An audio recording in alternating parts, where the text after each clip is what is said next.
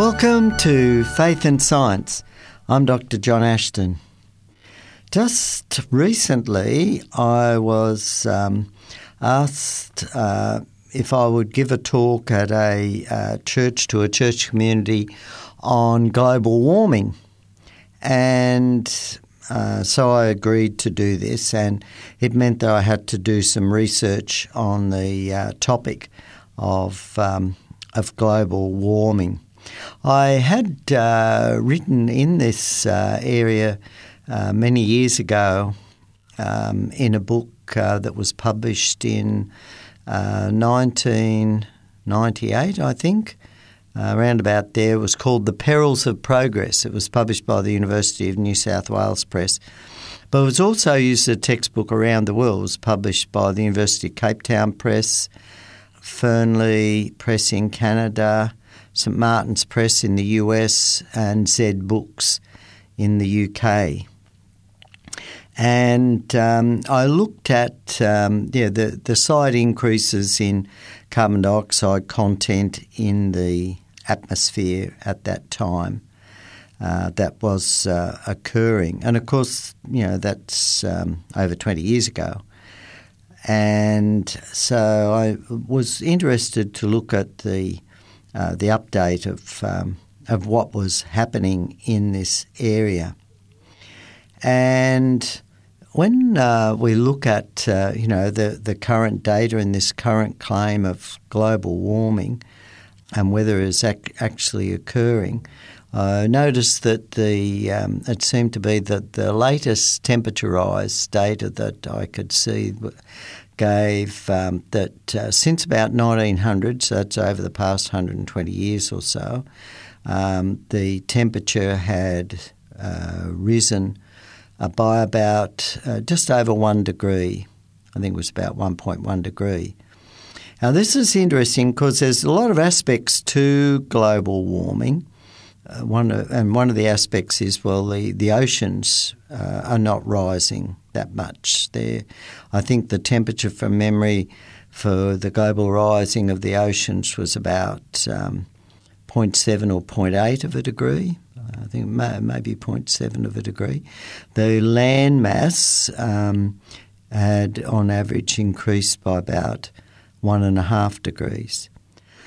So as we can see, global warming is quite a complex feature, but it's not a real lot. Now, one of the real concerns is about the alarmist attitude that is being promulgated. And just recently, of course, some high school students, I think they were, have taken the Prime Minister of Australia to court,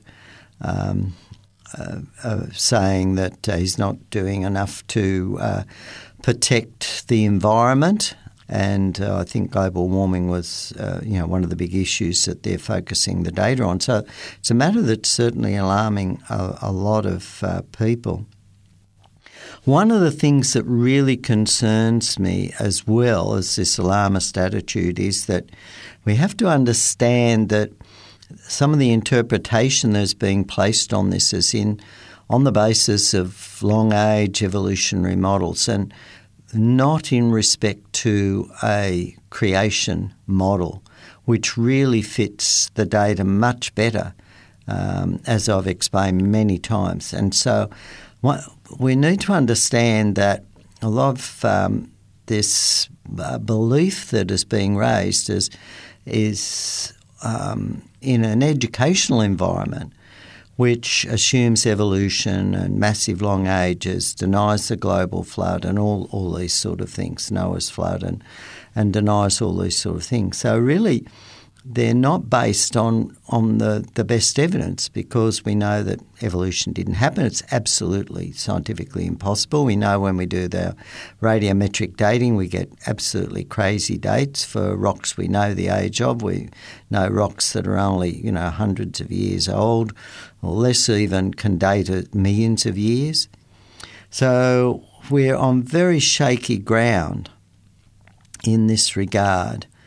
And what concerns me also is that back in February 2010, the Israeli Education Ministry chief scientist, Dr. Gabriel Avital, sparked a furor among local university academics when the newspaper Haaretz, which is an Israeli newspaper, reported him encouraging students to critically examine the evolutionary teaching that was imposed upon them.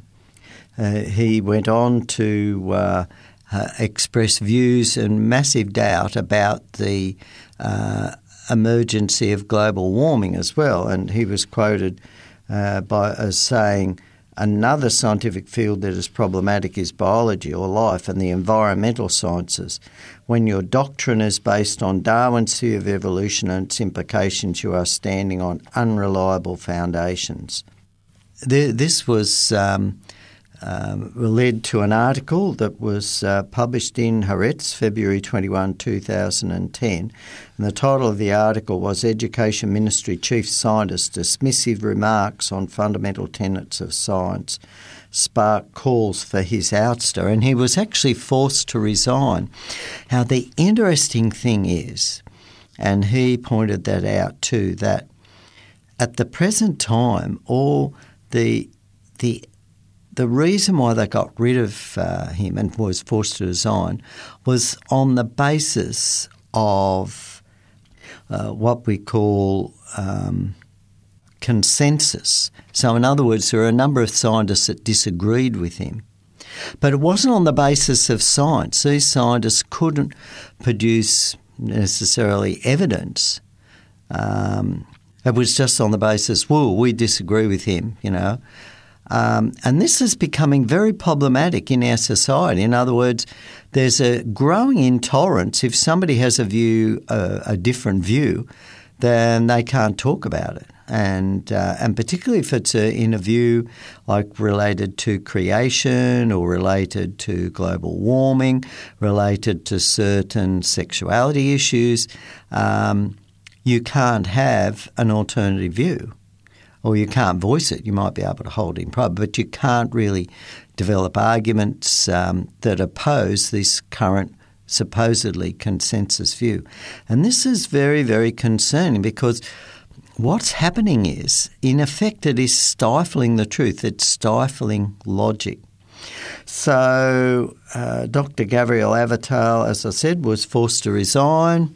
And one of the issues he had contentions with, as well as evolution, was global warming.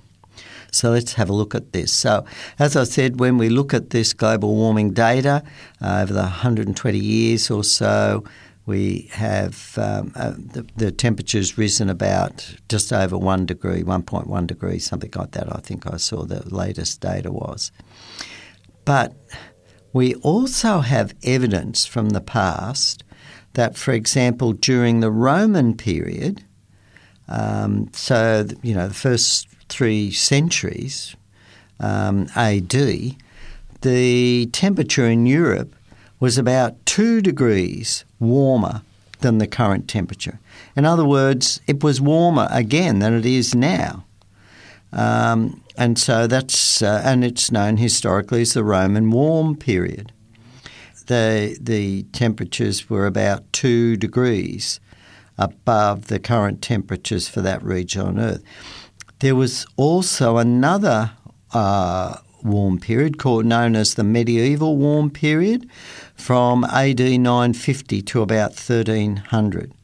And it's also known as, if you look it up, the medieval climate anomaly, MCA, which was also warmer than now. Also, of course, there was a period from 1300 to 1870 that was known as the Little Ice Age. And this was a significant period of cold with shorter crop growing seasons that caused famines, plagues and widespread poverty. As a matter of fact, when I gave my talk just recently, a person came up to me and spoke afterwards and said, as he studied history, that this particular cold period is one of the factors behind, for example, the French Revolution because, people couldn't grow enough crops and this sort of thing. And also I can remember reading history, and I just can't remember the guy's name, but he was from the area of Turkey, and it was around the 1300s, and he was a warrior that was very successful, had conquered part of Europe and those countries through India, and he was marching his army across to attack China, and there was a snap freeze and his army froze to death in the middle of the night. And so China was spared from the invasion of this very successful warrior around the 1300s from the Turkey area. I just can't remember his name. I think it began with T. But some listeners also may be interested in the references to these warm periods back in the Roman period. So, for example, there was a paper published in Nature, Science Reports, and the reference is volume 10, number 10431, published in 2020. So it's quite recent. Nature Science Reports, and the title of the article was Persistent Warm Mediterranean Surface Waters During the Roman Period. Maratielli, G, and others. And the other, there was another period, as I said, the reference for the warm period during the Middle Ages there. Actually, that's a little bit, but you can more difficult reference to say over the radio here. But these references can also be found in a very interesting article by Dr. Don Batten entitled Anthropogenic Global Warming, a Biblical and Scientific Approach to Climate Change. And this article can be found on creation.com. So if you just go into the creation.com website and enter in the search engine global warming, his article will come up. Now, his article, again, was published quite recently in November 2020. And as I said, that other report was in Nature Scientific Reports 10:10431 in 2020, titled Persistent Warm Mediterranean Surface Waters During the Roman Period. So I think we can see here that this, quite obviously, the world can be warmer, and it doesn't lead necessarily to devastating effects.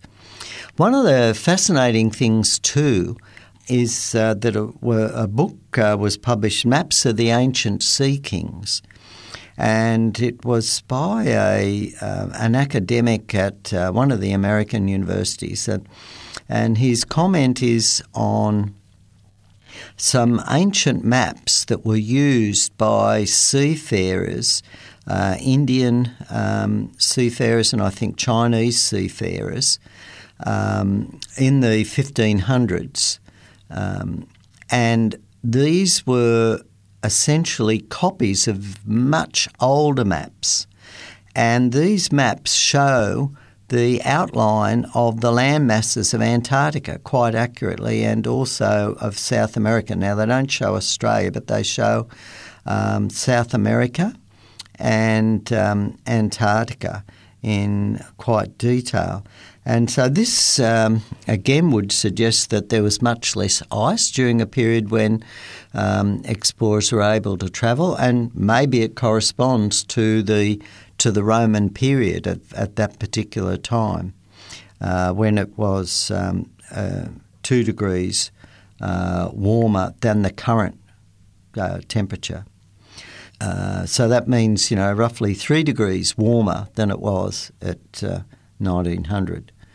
Around 1900. But again, we remember that we had sort of a little mini ice age at that time. Now, all these fluctuations actually essentially fit with the biblical creation model for the flood massive amounts of warm water being released into the environment, and then subsequent massive evaporation, a lot of volcanic activity, a lot of cooling. And the flood model, from what I've read, is the best explanation for the ice age that we know that occurred. And of course the ice age is, dated, 12 or more thousand years ago, and older ice ages. But really it fits when we look at the data, in actual fact it fits a much younger and more recent time since the flood.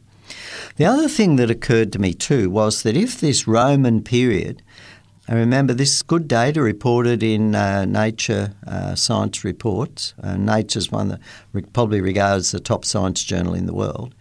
And if it was much warmer during that Roman period, we need, when we look at the thickness, for example, of the Greenland ice sheets, and sometimes these are used as arguments that, for hundreds of thousands of years, the ice age. But I've done calculations based on when aircraft were downed, had to land on the ice sheet in Greenland because they'd run out of fuel during the Second World War. And so we know exact date when these aircraft went down. These aircraft have since been found, and they're so many 100 metres under the ice.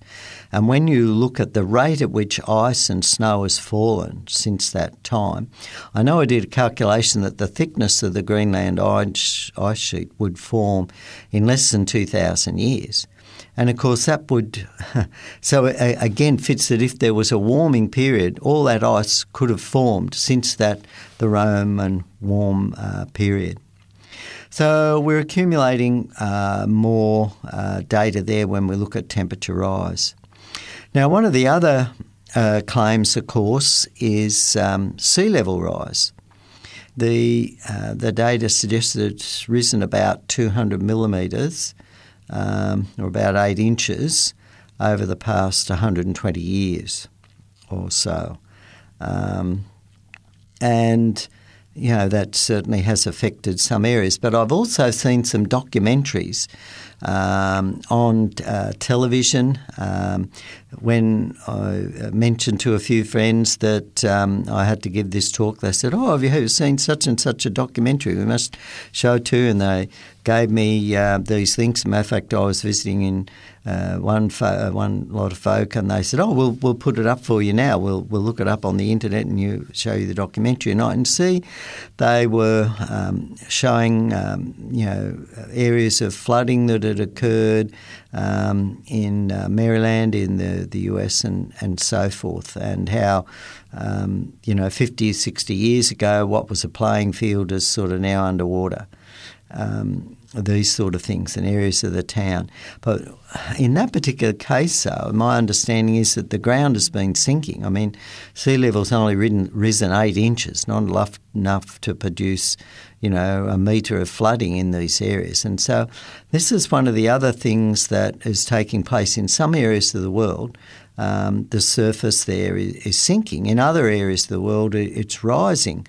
When I gave my talk at the church, another person commented in the question time that research that was done at the University of Auckland in New Zealand showed that in some areas the land mass had increased by 17% because of the land had risen. So there was more land had risen out of the water. And so the whole issue too of the carbon dioxide effect is very contentious.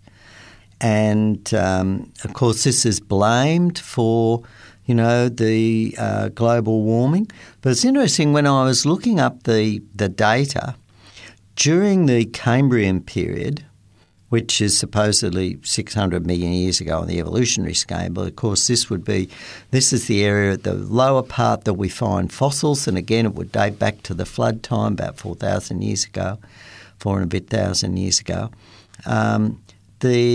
It was calculated at that time, so it would have been the time of the flood, that the carbon dioxide content in the atmosphere was about 10 times the current level. Now, they estimate that the carbon dioxide content in the atmosphere around about 1900 was about 280 parts per million from memory, whereas now it's about 420 parts per million. So this is the basis for all this alarmist view.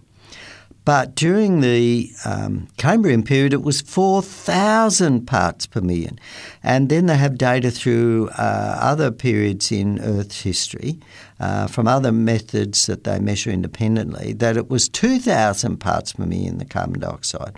So, that's 5 times the current level and, much, higher than the level was a few years ago. The other interesting thing is, of course, too, that another paper that I was reading recently was that if the carbon dioxide level with plants drops down to about 180 parts per million, then photosynthesis essentially stops in most plants. But for many plants, the higher carbon dioxide level means that they grow much more prolifically. And this makes so much sense. When we look again at the biblical flood model, it says that, the earth was destroyed in this massive flood. And we see that in our coal deposits. The coal deposits have been laid down with the catastrophic destruction of forests and plant material and buried. Now, to have all that plant material growing so lushly and abundantly all over the world, again, fits in with the higher carbon dioxide levels in the past. So, again, when we look at the data, all this alarmist material is very much unfounded, and sure, things are happening, but things are changing. We're burning more fossil fuels, but we also need to remember that a lot of that carbon dioxide goes into the ocean. The ocean absorbs huge amounts of carbon dioxide. And so the whole system, and again, the fact that there was much more carbon dioxide around in the past, underpins the massive carbonate deposits, limestone deposits that are around the world, the White Cliffs of Dover, the Great Australian Bight, and the massive limestone deposits over there in Cappadocia. And, so again, we need to look at what is happening in the world. And to me, rather than all this thing about burning fossil fuels and so forth, sure, there are other pollution aspects that associated with fossil fuels that we need to deal with that we're perhaps not adequately dealing with. But I think there's this alarmist view there. And to me, what is much more critical is the deforestation that is taking place around the world, the cutting down of forests. We know that huge amounts of Madagascar were cleared, and that's a huge forest. We know that large amounts of the Amazon are currently being cleared. We know that in New Guinea, vast forests are being cleared. And the problem is that a lot of illegal forestry is going on. I have a friend who's an ornithologist, and he was telling me that one of the nesting areas of one of the birds that he is a world authority in nests up in Siberia, in Russia. And what's happening is illegal forest clearing is destroying huge swathes of forest and destroying the habitat or the nesting habitat for this bird, which is now threatening, sort of the viability of this particular bird that migrates there. And he said that from, his sources, essentially what it is that he told me that essentially what happened is they light a fire in an area, they burn, they send photos back, that there's a massive fire in the area and forest has been destroyed. But in actual fact, they've lit the fire just in a small area and the rest they've cleared, and that this is being shipped into a neighbouring country. I think it was China, just being shipped railroad. And so I think this is another thing that's underpinning. We know there's illegal fishing going on, but one of the things that really concerns me is both the legal and illegal clearing of our forests and trees. They play a very important role in our oxygen carbon dioxide cycle. There's another very interesting documentary that listeners may be interested in watching, and that is Kiss the Earth. And it talks about too how our agricultural practices increase carbon dioxide levels and how we need to preserve the carbon in the soil. There is also another very interesting book that was written some years ago called The Naked Communist, and this outlines a political agenda to essentially underpin the Christian West. And that makes a very interesting reading because a number of the agenda points that were pointed out, and I understand this book was written by a senior FBI advisor in the United States and also lectured in these particular areas at university.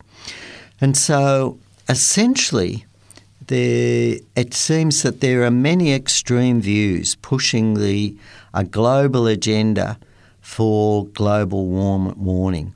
And I think this should be quite a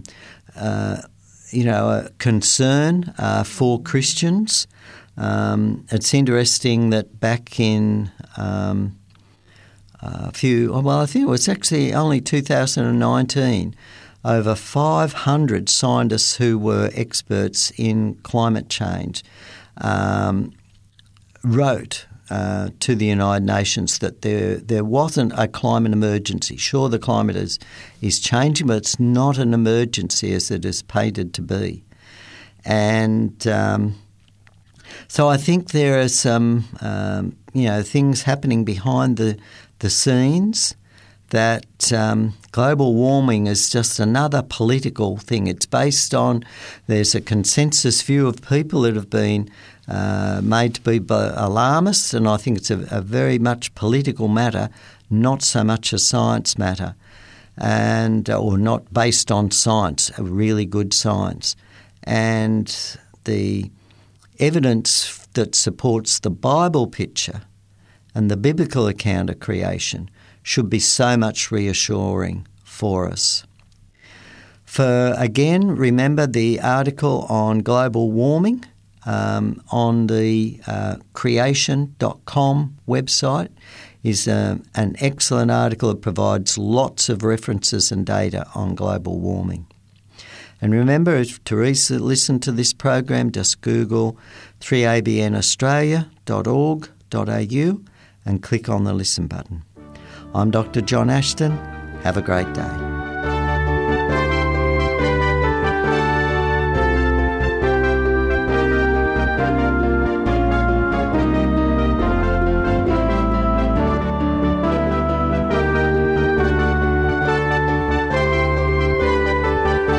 You've been listening to a production of 3ABN Australia Radio.